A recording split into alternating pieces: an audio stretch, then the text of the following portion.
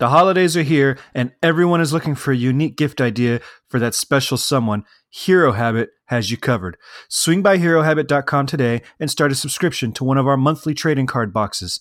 You pick your favorite teams, and we send you 20 to 25 cards every single month. No more sorting through hundreds of packs to pick up your favorite players and being stuck with tons of cards you don't want. We do the searching and sorting for you, plus we include autographs, relics, and short print cards too. We have boxes for baseball, football, and basketball available for $15 a month, and shipping is always free. Plus, if you're not into sports, we have music, TV, comic book, movie, and WWE mystery boxes, which have a guaranteed hit in every box. Whether you're looking for something for someone else, or you just want to treat yourself to a fun, affordable way to collect your heroes, Hero Habit boxes are the greatest idea.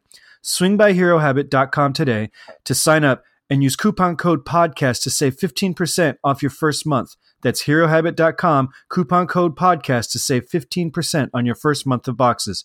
Okay, let's get the show started.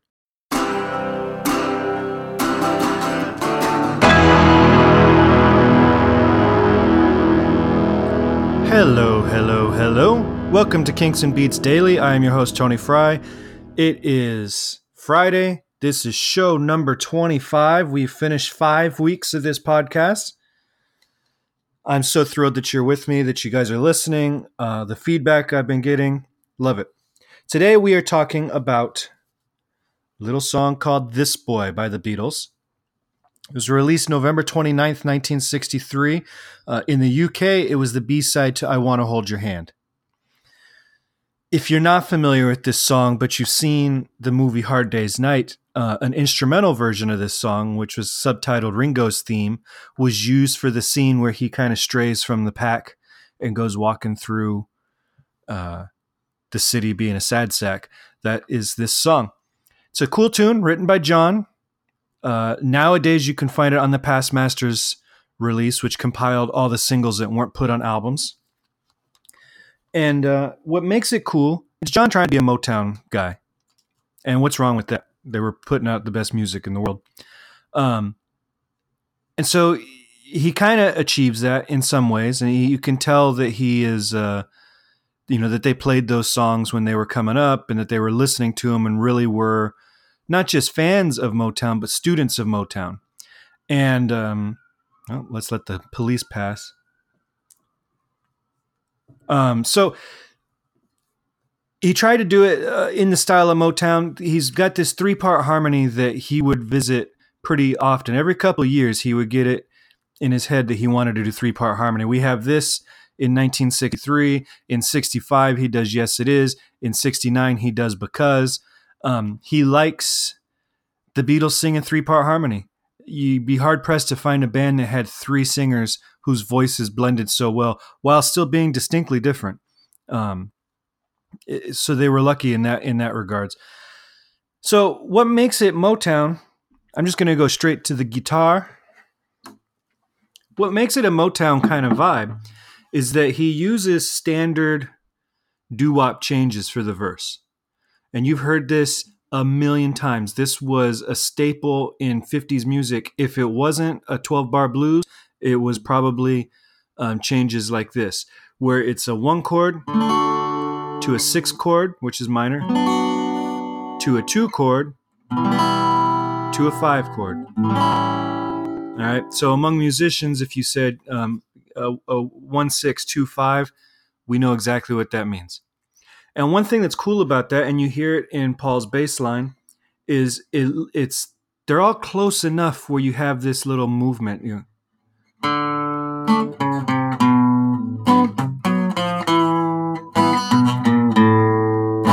So you've got that da-da-dum, dee-da-dum, da-ba-dum. So they all, travel really nicely together.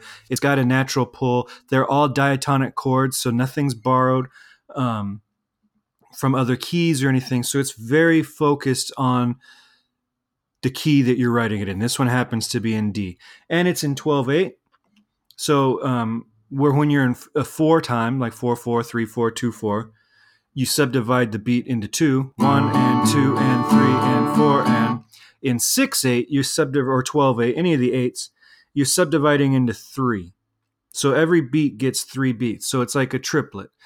So the pulse, even though there are 12 beats in the song, it pulses in 4. So you're going 1, 2, 3, 4, 5, 6, 7, 8, 9, 10, 11, 12. Or 1, 2, 3, 1, 1, 1, 2, 3, 4, 5, 6. Right? So you've got the pulse is subdivided into 3. So this is where it gets a little bit different. Pulse and beat are not necessarily the same thing. So that gives it that 50s sound as well, where you've got that.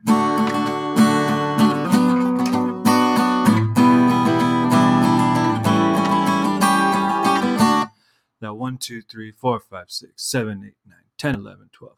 It's always a cool groove.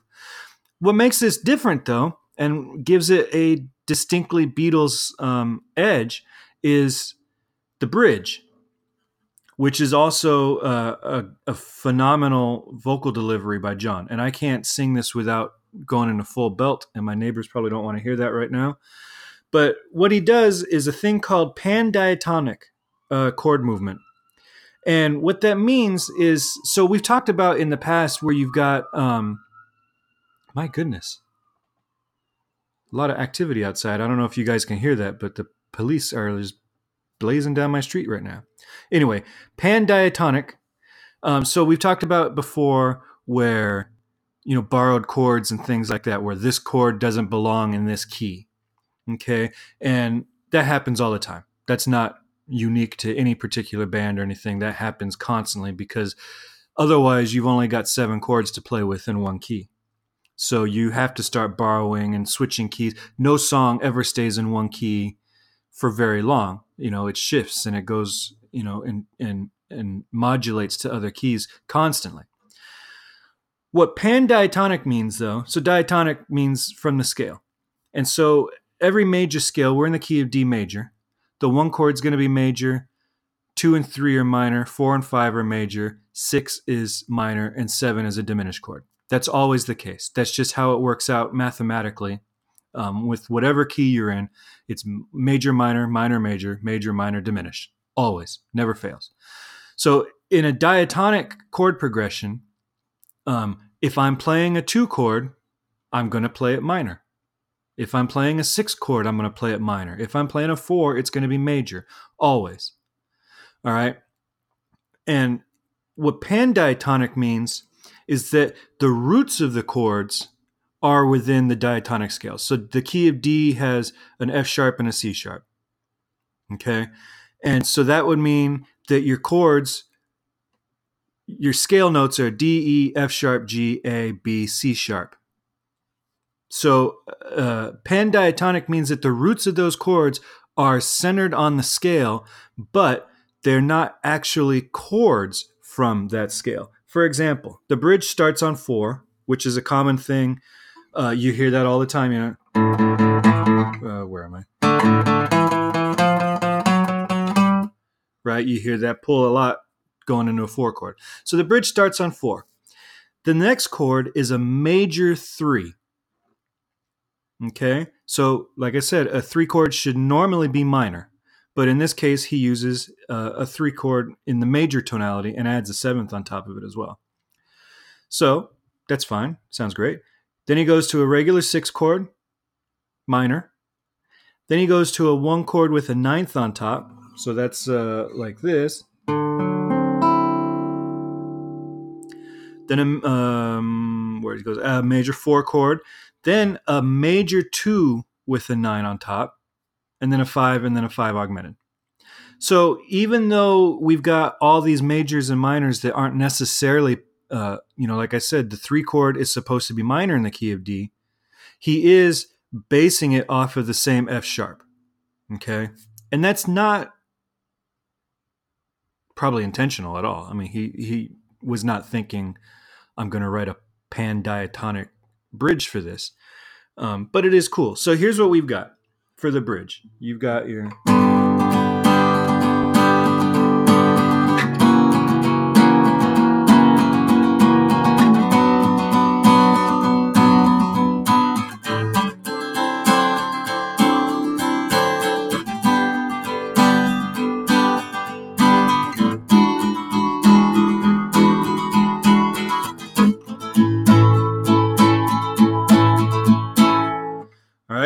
That's the pan-diatonic chord progression.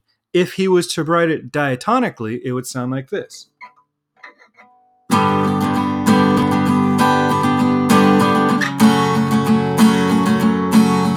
So right there, you've got, oh, and this boy would be happy. So already, it pulls the energy right out of the song. So it's a beautiful chord progression. Like I said, it's not intentional. People give the Beatles credit for all these amazing chord progressions and these very fancy classical terms that, they didn't know what they were doing. And that's why they did it. It wasn't because they were music theory savants. It's because they were uneducated on music theory and just put chords together that sounded cool. And when you are writing with the demand that they were, especially in the early days, putting out, 2 full-length albums and a stack of singles every year. When you're writing at that pace, you're going to throw every chord at the wall to see what sticks. But in this case, it happened to be a musical theory little thing, whatever you want to call it, Easter egg kind of thing. And it sounds beautiful. And like I said, it allows John to deliver one of his best vocals of that era. I love the bridge to the song. The melody is beautiful. There's very close harmonies. The band was fantastic at singing these kinds of things.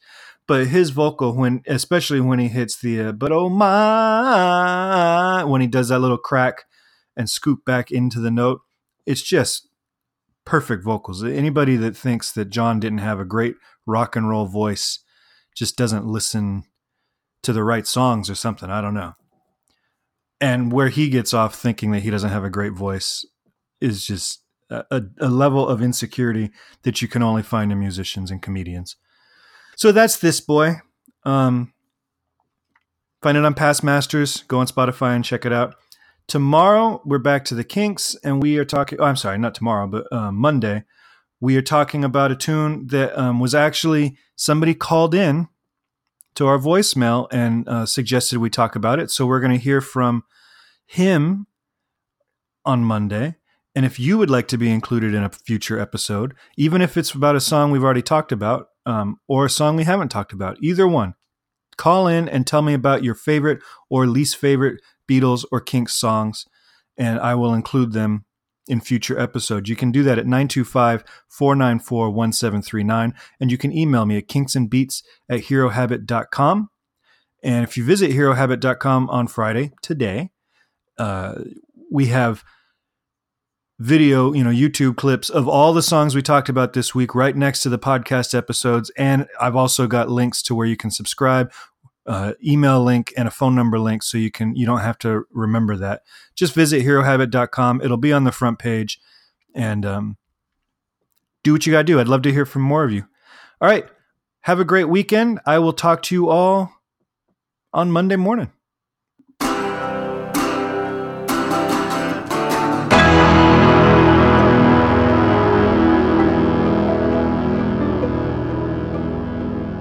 This podcast is presented by the Hero Habit Podcast Network.